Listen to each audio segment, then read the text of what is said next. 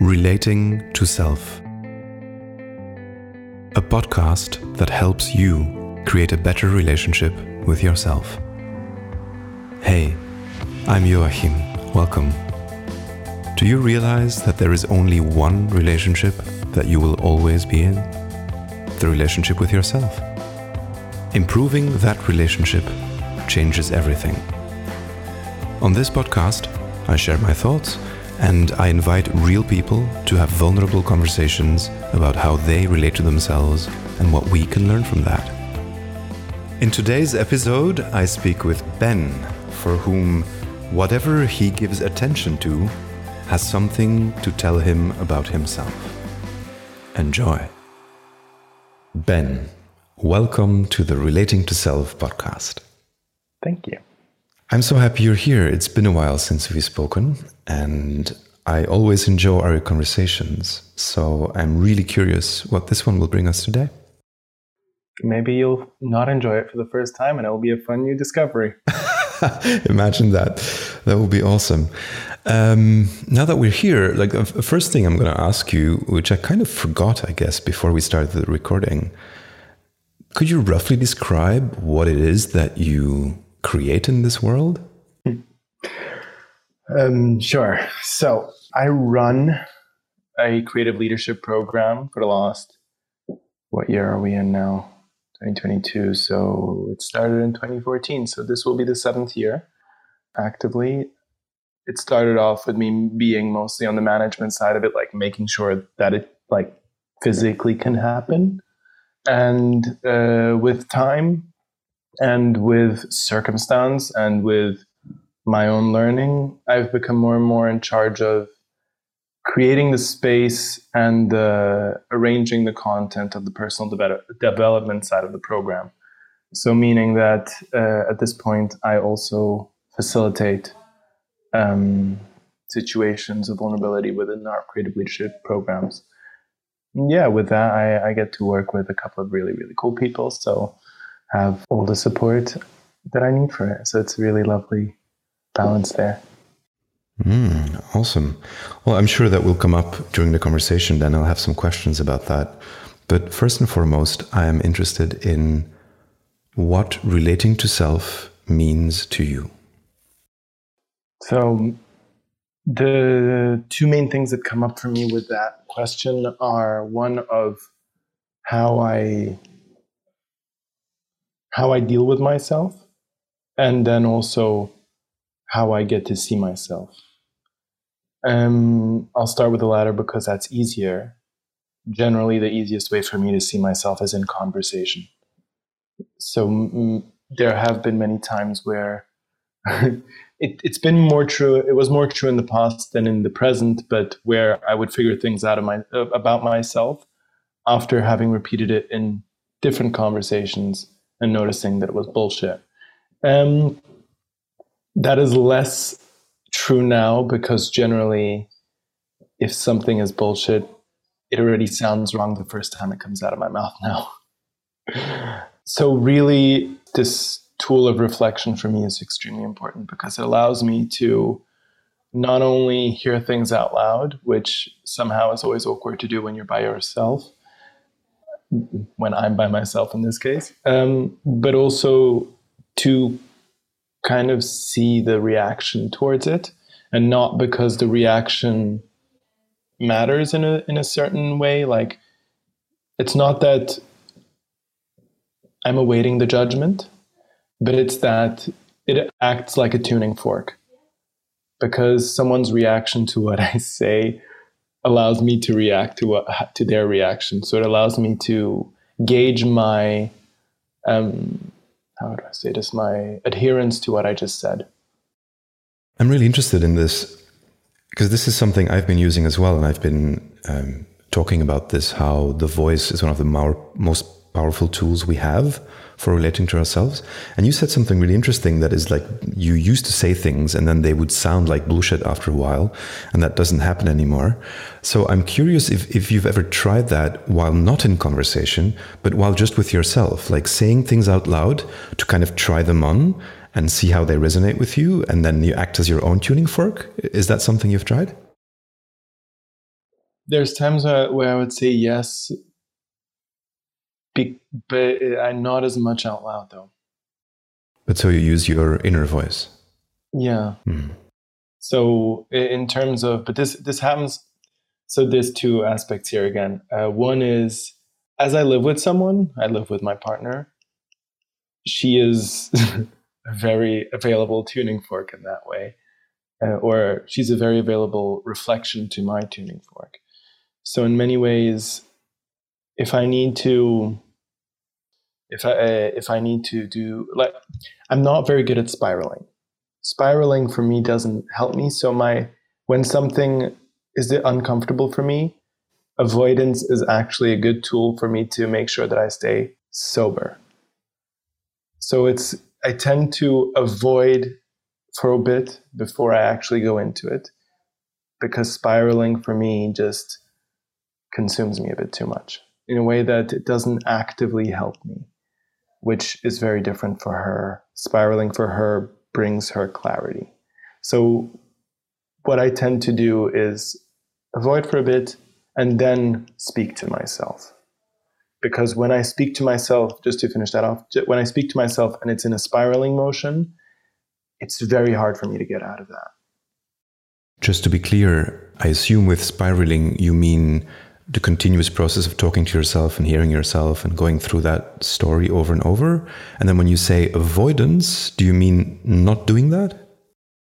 So spiraling for me is that in a downward motion, specifically. So it's this going around something in my head, but with no bridge out of the tone that it's being spoken in.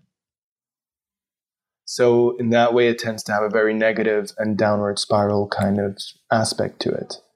And avoidance here is, it's not only about not doing that, it's about my mind is very active, just generally, and most people who know me notice that. Giving my mind something else to do. So actively, if it's listening to music, watching YouTube videos, watching a series, playing a game, whatever it is, just giving my mind something else to focus on allows me many times, like I can sometimes feel, and I'm getting a bit of a recurrence on something like that now, which is feel a bit of a discomfort in my chest. While being distracted, I still feel it, but it doesn't take over. But if it's in a spiraling motion, and now that I've had this recently happen, I was awake until 7 a.m., couldn't sleep. And the thing that brought me back to earth was my partner waking up because she felt someone was not well in the house.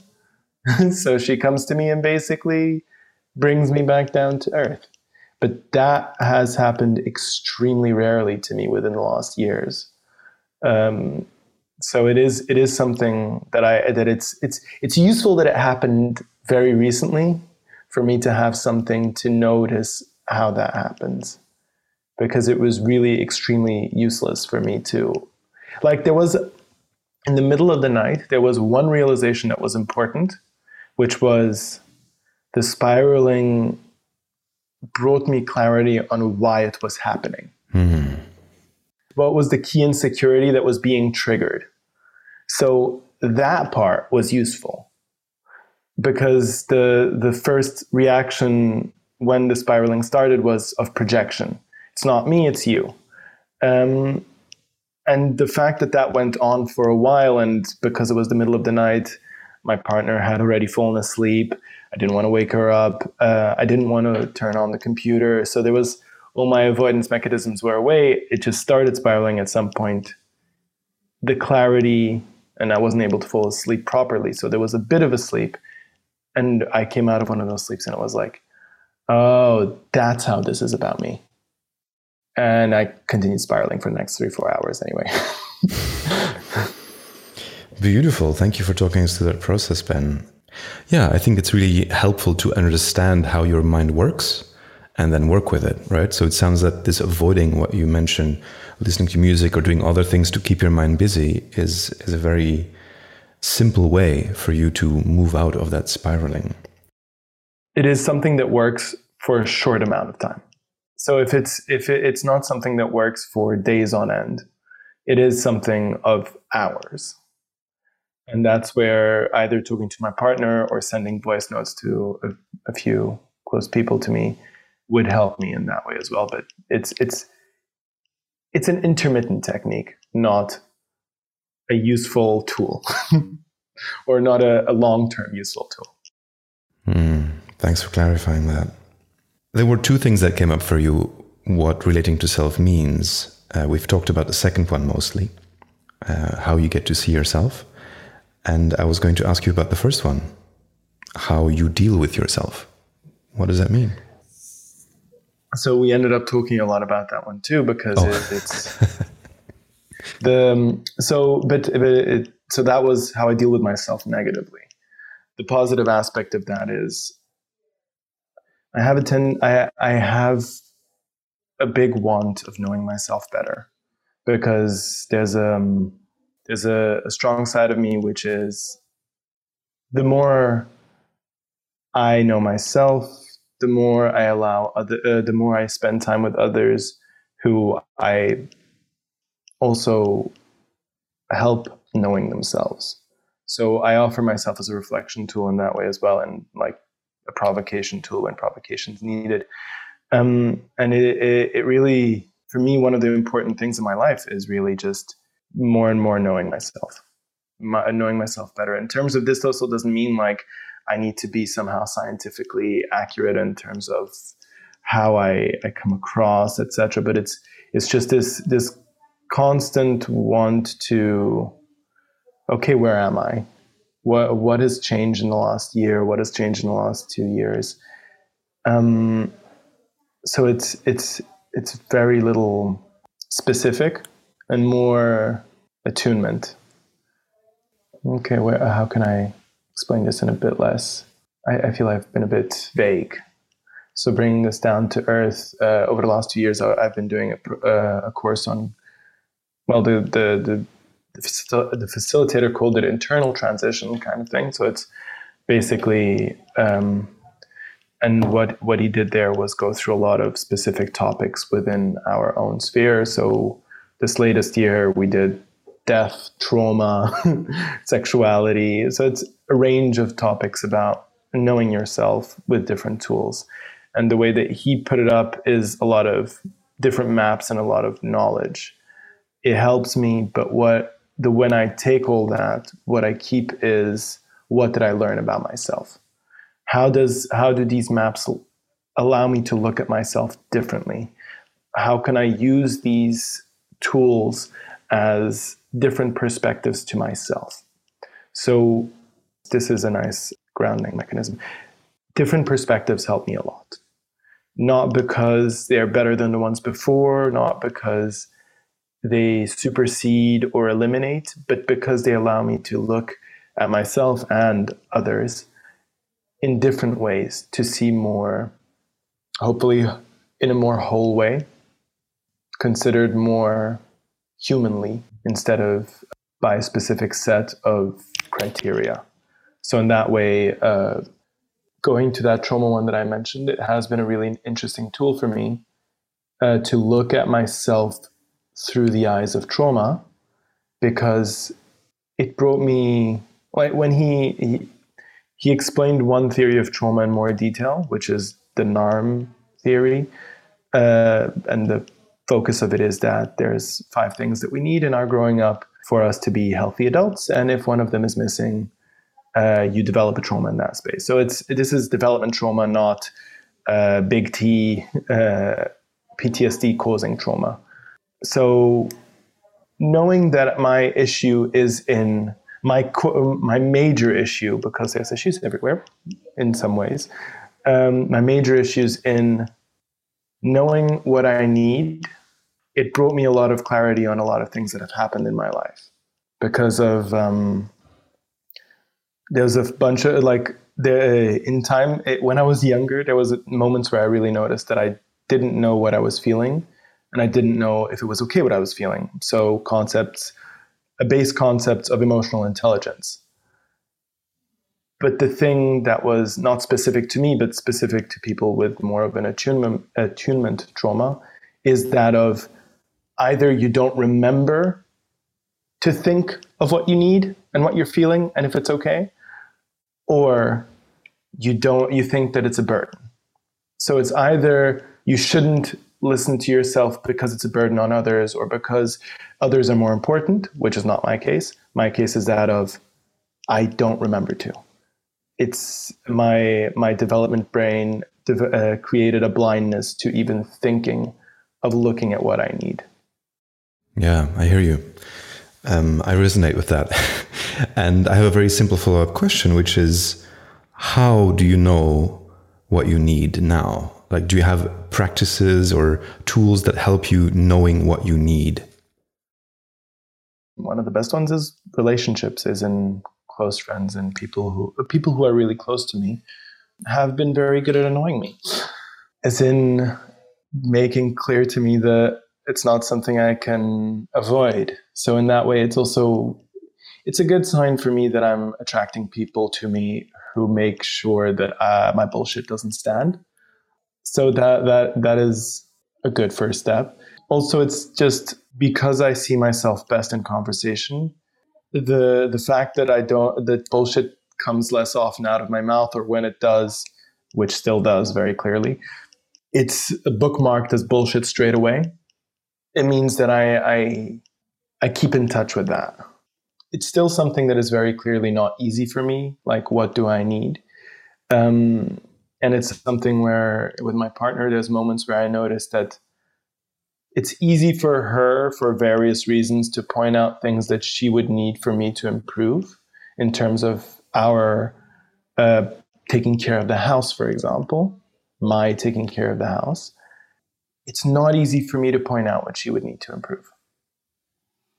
It's very easy for me to be in relationship, having discussions, coming back down to what are key issues of discomfort, etc. So conflict, easy for me. But pointing out what I need someone else to change is still something difficult for me. So even needing for myself is getting easier. That part is still like, yeah, but you're just yourself. I don't want you to have to change for something of mine. I can adapt. So there's that aspect to it. There's also an aspect to it, which is, it's mostly the part of just coming back to myself and what I need. And it's not easy, but it is getting easier, which is very much better. I'm curious also if you give yourself what you need. Because obviously in relating to someone else, like you talk about your partner, and then it's hard for you to understand how you can ask her to change what you need from her. But I'm curious, in just you relating with yourself, have you found a way to understand what you need from yourself and then give that to yourself as well? Half, I would say. There's parts of me which, like, one side where that's always been easy for me is food.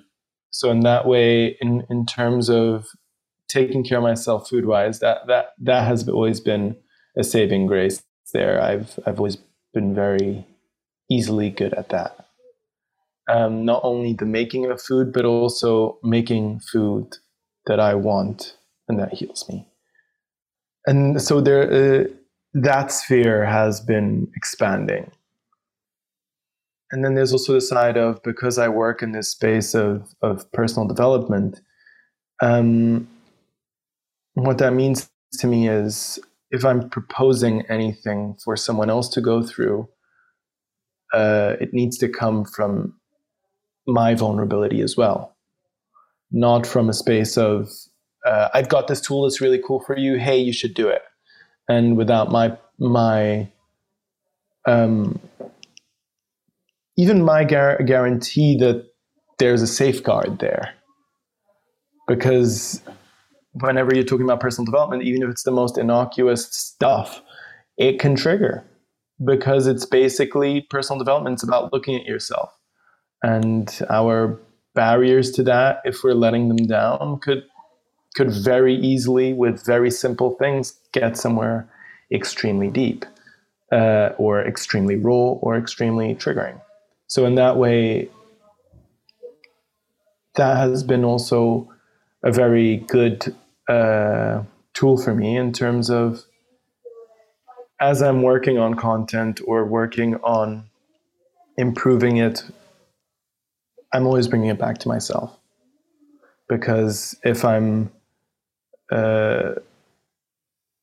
proposing for us to do a session on emotions, which is a session I've developed more and more, I need to have also had conversations with my different emotions. I need to be in a place of being able to converse with them openly, so that I can also propose for other people to do that. Apart from the theoretical side of if I'm proposing, oh, this is a theory of emotions that we're going to be working with, the theoretical side, having that down is easier for me. Do you have a practice of having conversations with the different emotions that you go through? So there's an interesting question that's come up in everything you've been asking, which is, do you have a practice? And the answer to that baseline is more or less no. And one of the major reasons is I'm really good with systematically going through things in many ways, but practices have never been my key. In terms of, there's been moments in my life where I did something more or less, and either I lose them, or more than that, they just don't make sense to me at some point anymore. So it's something that I know is very mine. Like, I would never tell someone, oh, no, you shouldn't have a practice. You should just do things as they come. My brain works well with this chaos. It's the same way as when people ask me, why do you go to sleep generally at 2 a.m.? Have you ever tried waking up early? Yes, I've tried waking up early. It's a beautiful time of day. It is extremely nice to have the sun on your face at 7 a.m. I don't deny any of that. But there's something in me that loves feeling 1 a.m. So it is also this side of me it is a side of me that respects my needs. Like, I like being awake at 1 a.m. because there's a peacefulness to that hour. And that's been true for most of my life. And in that way also, when I feel a discomfort in me, which like recently has been a lot, like, it's easiest to describe by chakras for some reason, because energetically they have descriptors between the third and the fifth. So 3, 4, 5, because there's been a lot of emotional stuff going on and a lot of having to connect with my instinct and with my voice. And recently, a part that's come out for that was, there was something stuck in my throat, which I was like, how am I supposed to figure out what this is? Because generally, if you think of it, something comes up. And for me, it was just the only thing that was coming up every time I thought about what's going on there was weight. So it was like so general that I just started like saying things. Nothing would come out. So in that, like, this wouldn't dissolve. So it did become a little bit of a physical thing afterwards. But one of the things I did do, which was really nice in that moment, was sing. So it comes back down to what needs attention and how can I give it attention. So this doesn't have a system around it, though. Like, if I'm going to look back and see how I've done things, that tends to be it. If I feel a discomfort, I look at it, I feel it, and it's not always fun, but it does come back down to what is the discomfort and how can I give it attention? How can I give it what it needs? Well, if I may reflect on that, there's two things I want to say. First of all, everyone's different, right? We should all figure out what works for us. That is absolutely clear. There is no universal thing that works for everyone in creating better relationships with ourselves.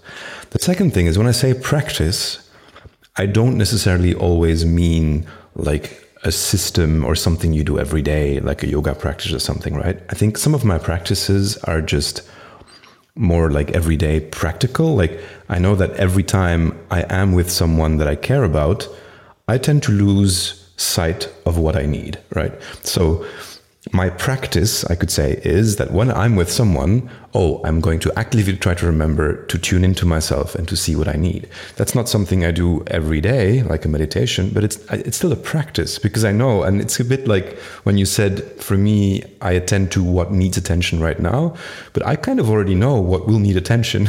And repeatedly from my history, I've seen that, taking care of my needs in relationship to others is something that needs attention all the time. So I call that a practice. That makes sense. Yeah. Ben, I'm really curious also about, specifically, because that's something I know about you, your relationship with music and how that actually ties into your relationship with yourself, or, how you relate to yourself. I know that music plays an incredibly important role in your life. Would you say that you use music to relate to yourself in specific ways, or how does that work, that relationship? Very nice questions. I think that music, first of all, the first layer of this is that it can show very much my relationship with myself, more as the first thing I would say is that it really is a good case study for how I relate to myself. It does also do the other things you're saying, but I wanted to talk about this for a second first, because I have this tendency of obsessiveness and also a tendency of letting it go afterwards. And music has been, I would say, the most beautiful place where that's come to life, because for 2 years, I saw over 200 live acts each year. I did an Excel sheet of it to make sure I could count it, and it was 450 over 2 years. That was 2015 and 2016. That sounds like a practice, Ben. Yeah, it was. It was very much a practice. And then the 2 years after that, I listened to a lot of albums that were coming out on each of those years. So that was 2017 and 2018. Again, Excel sheets more in the first year than the second. And that was listening to them, feeling what I feel about them, thinking what I feel about them, thinking what I think about them too. So for those 4 years, I did year-end lists of my favorite albums of those years. And what's happened since is it's still difficult for me in this moment to go to concerts because, well, in this moment, COVID, but generally, seeing 450 live performances in 2 years kind of gives you a very good snapshot of how artists see performance. And by you there, I mean me. Because I was seeing a lot of the same, and the ones that would jump out were really lovely in those moments. But it feels like to me, for me to get those ones that will jump out, I have to kind of be available for all of it. So in that way, I haven't been back to festivals as much. This was even before the pandemic. And then the other side of just listening. So the other side of this, and this is where I would say it relates a lot to myself. I tend to want to listen to music of the now. And it's not because music of the 80s, 70s, 40s, 90s, 2000s isn't interesting. I sometimes listen to albums from going back. But for me, one of my, and this comes back to listening to where I am and what needs attention, I tend to want to know what the current space of the world is. And music is a very nice tuning fork for that, because it gives you a snapshot generally of the last 2 years. An album that comes out now has zeitgeist of the last 2 years, within the last 2 years.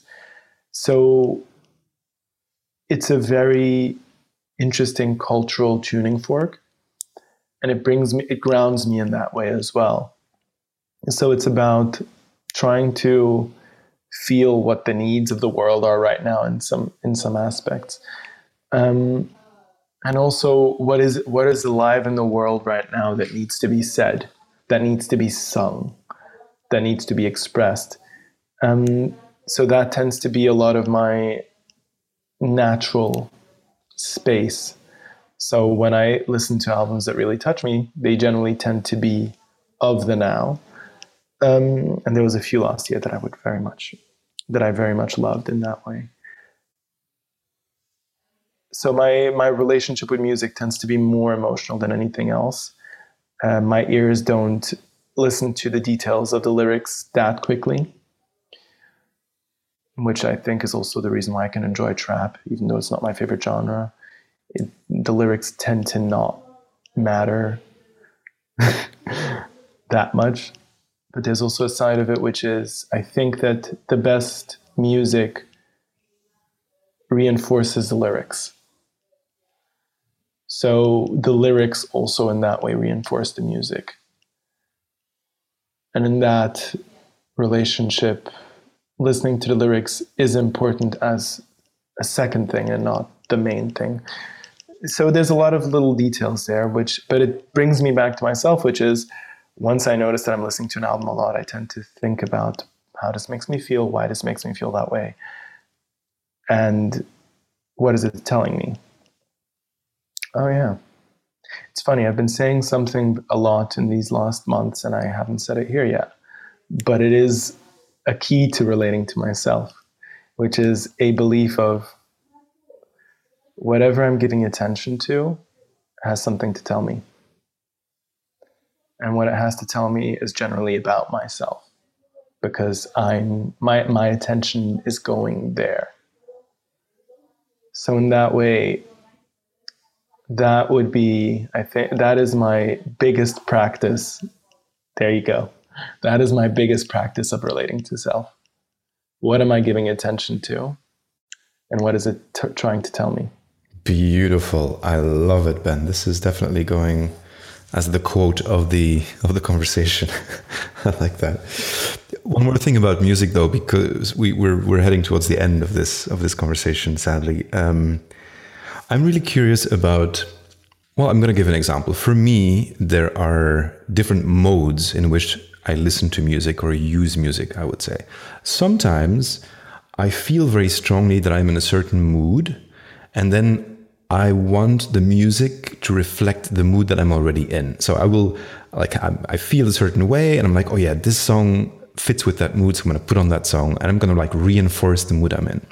And then sometimes it's the opposite. I feel a certain way, but I want to feel differently. And then I choose music that I know will make me feel a certain way that is different from how I feel now. So that's more like a functional use of music, almost to change the way I feel about myself or the way I feel in the world. And I'm curious, on that axis, on that spectrum, where are you? I'll answer by describing my modes, because I think my modes are generally two as well. One is, I know what I want to listen to, and the other is, I don't know what I want to listen to. And in the former, what I tend to do is I save a lot of albums on my Spotify. So I just go to the album I want to listen to, or I search for the album directly because it might be completely lost in the middle of all that. Or it's one of my, I have a playlist that I have been curating, but currently has been this year a little bit more stopped. And in that playlist, sometimes because it's a mix of music, a mix of emotions, that might be what I want to listen to. But it's in those terms, it tends to be specific, and I know what it is. And that's what then gives me the visibility of what I just talked about before. The other one, if I don't know what I want to listen to, then so in the playlist that I've been curating, I save all the songs that have been on that playlist on a massive playlist. It's now 10, 12, 15 hours long. I don't even know anymore. So if I'm not sure what I want to listen to, I either go down the albums list on my Spotify or down that playlist. So it's more, what am I gravitating to? And the reason why I'm describing it in this way as well is that it tends not to be about I want a mood or I am in a mood, but it's more what captures my attention in this moment in a way. Because or if sometimes if I feel a mood coming up of oh yeah, I really want to listen to that band. Yeah. So it is specific or unspecific. Those tend to be my two modes. And in the unspecific, I have a very big repertoire of albums and a very long repertoire of songs that I can go-to for that. Yeah, I really like this idea of looking at what captures your attention right now and then seeing what that specific thing has to tell you in the moment about yourself. That's beautiful. Ben, thank you so much for this conversation. I really enjoyed it. I have one more question for you, and that is there any question that you would have loved to answer that I haven't asked you? I think that quote of the quote that you wrote down, I think, was what most needed to come out in this conversation, because it is something that has been very alive in me. Let's see, what else has been very alive in me recently that I feel like would be an interesting thing to share that brings me back to myself. Okay, this could be an interesting one.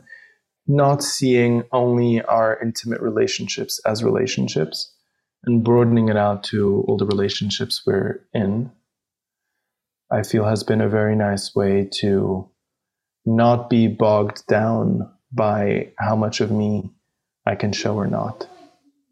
So in that way, I tend to be more on the non-monogamous side, but it's less relevant about